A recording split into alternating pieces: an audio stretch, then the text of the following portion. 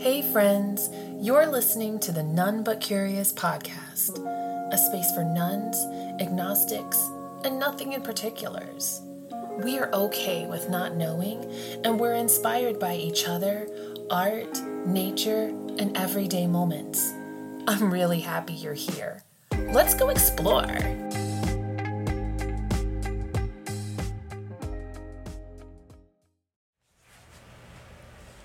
I'm always curious about the songs that people listen to, the music that they're drawn to, movies that people cling to, and the books that they read. And I think that information gives us a lot of depth to a new person in a short period of time. So I thought it would be a fun exercise to think back about what I've read along the way and pinpoint some of the resources that maybe you've read, maybe you will be inspired to read again, maybe you've never read.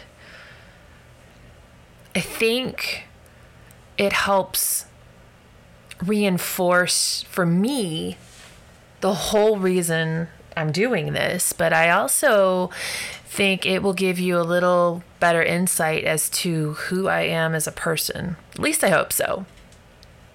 So, as far back as I can remember, the first book I really remember hitting me hard spiritually was Siddhartha by Hermann Hesse.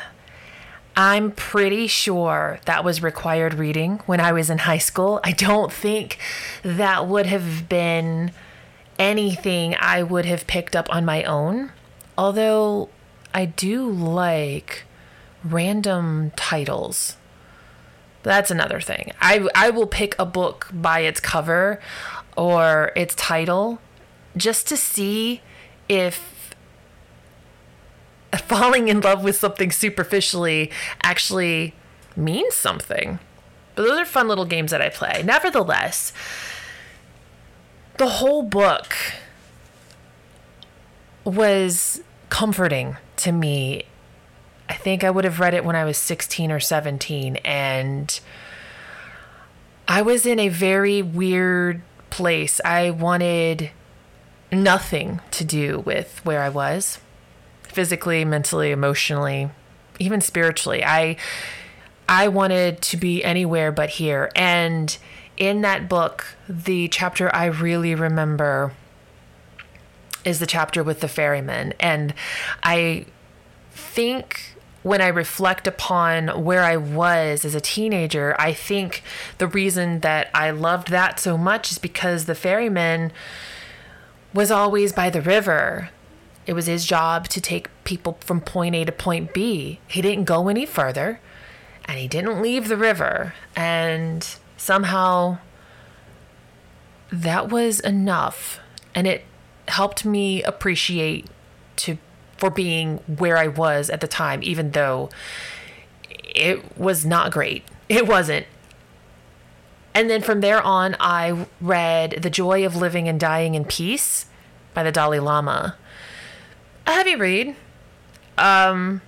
Opened my mind up to Buddhism and the Buddhist way of thinking.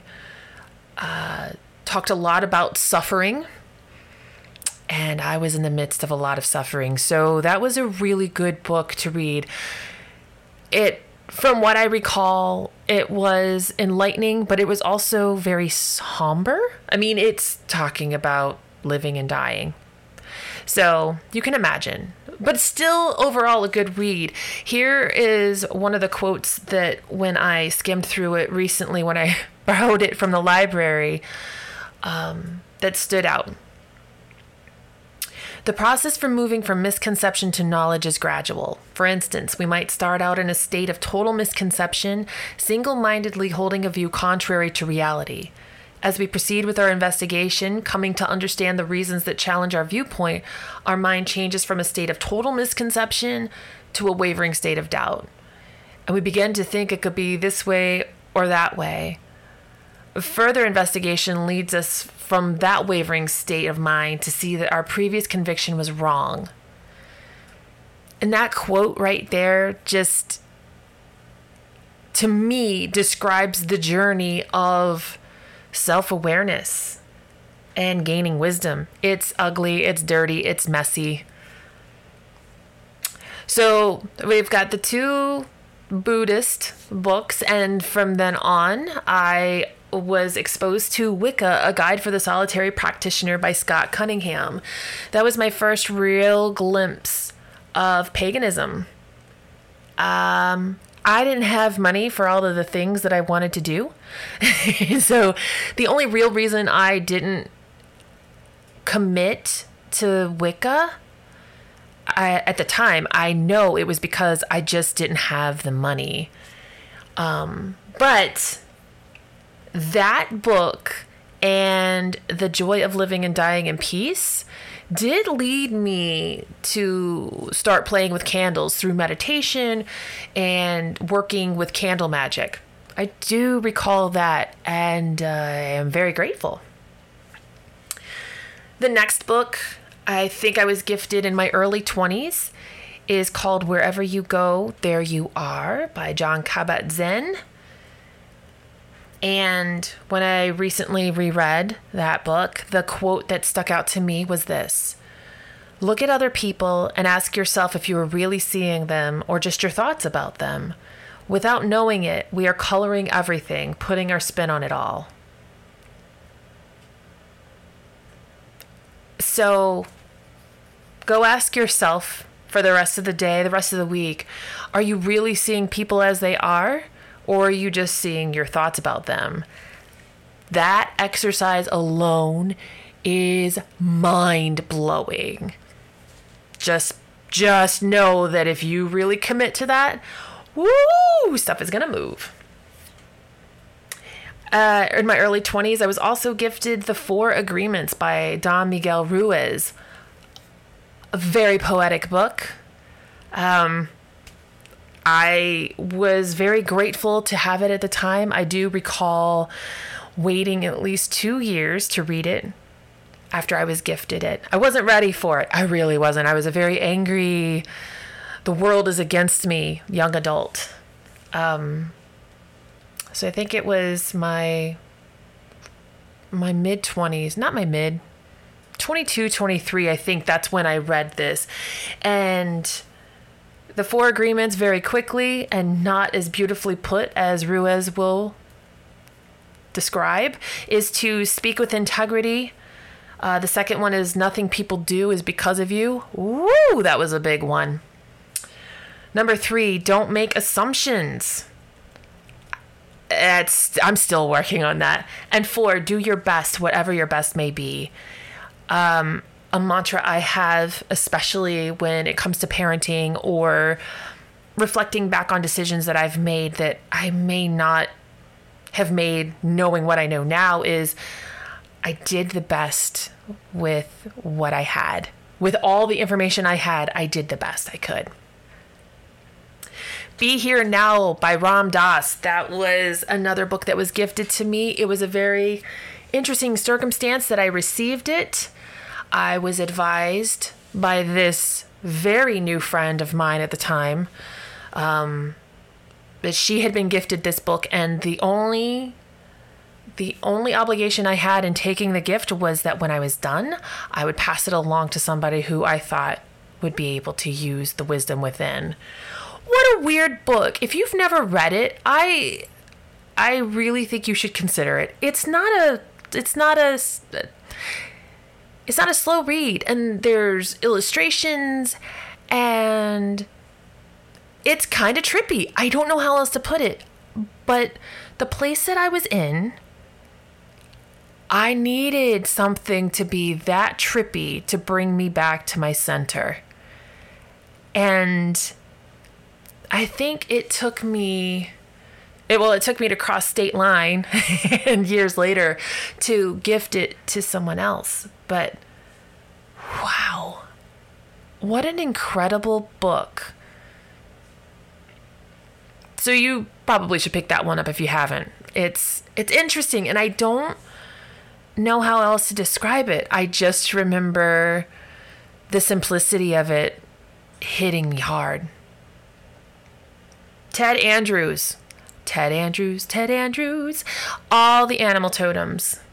I have Ted Andrews. I think I have 3 or 4 of Ted Andrews' books, and you would think I have read them all through. Nope. You would think that I would remember the information that is contained within them about plant and animal totems. Nope.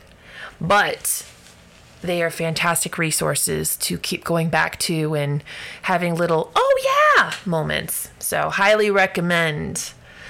In my 20s, I went to school for nutrition education, and these next 2 books I read because they were required reading, and they stuck with me. Molecules of Emotion by Candace Pert. She talks all about neuropeptides. Basically, there's a reciprocal relationship between emotions and the digestive and the immune system. It's a lot of science, but even not being a science nerd, I got so much from it, and I love it. I love it, love it, love it.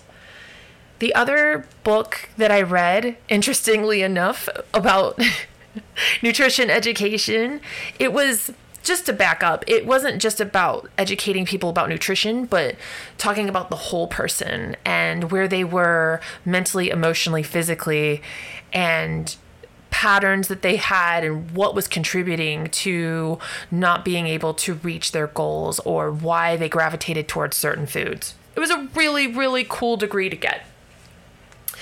I digress. So the next book that was required reading was The Heart's Code by Paul Pearsall. This is where it talks about, cardio energy. I'm saying it wrong. But basically, the heart doesn't just pump blood. It pumps info energy, and the heart can hold memories.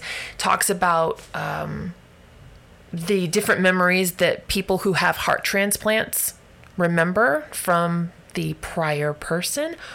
Really weird, kind of out there. I dug it. So I would suggest reading that. And talking about weird, later on, probably in my mid-30s, I was introduced to Gene Keys by Richard Rudd, and following shortly was Human Design.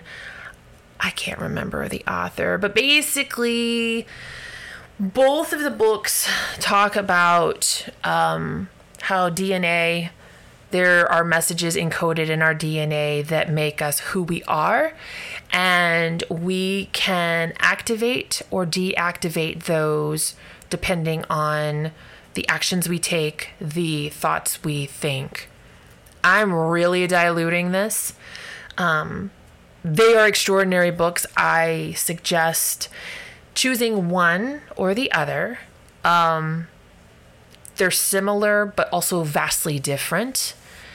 And if you ever talk about Gene Keys or Human Design with people who are familiar, it's kind of like the Twilight movie years ago. What, like, are you Team Jacob? Are you Team Edward? People just really resonate with one or the other, it seems.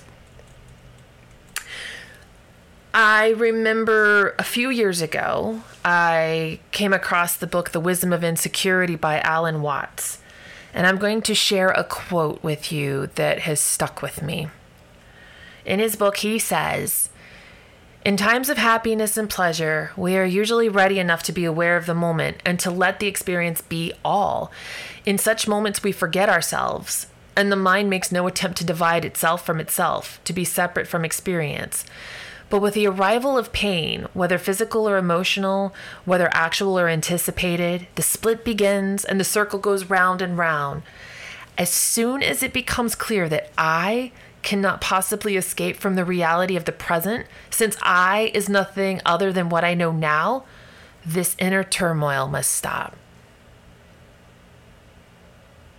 That is a beautifully presented piece on being present. I can say no more about it. Pick it up. Just pick it up.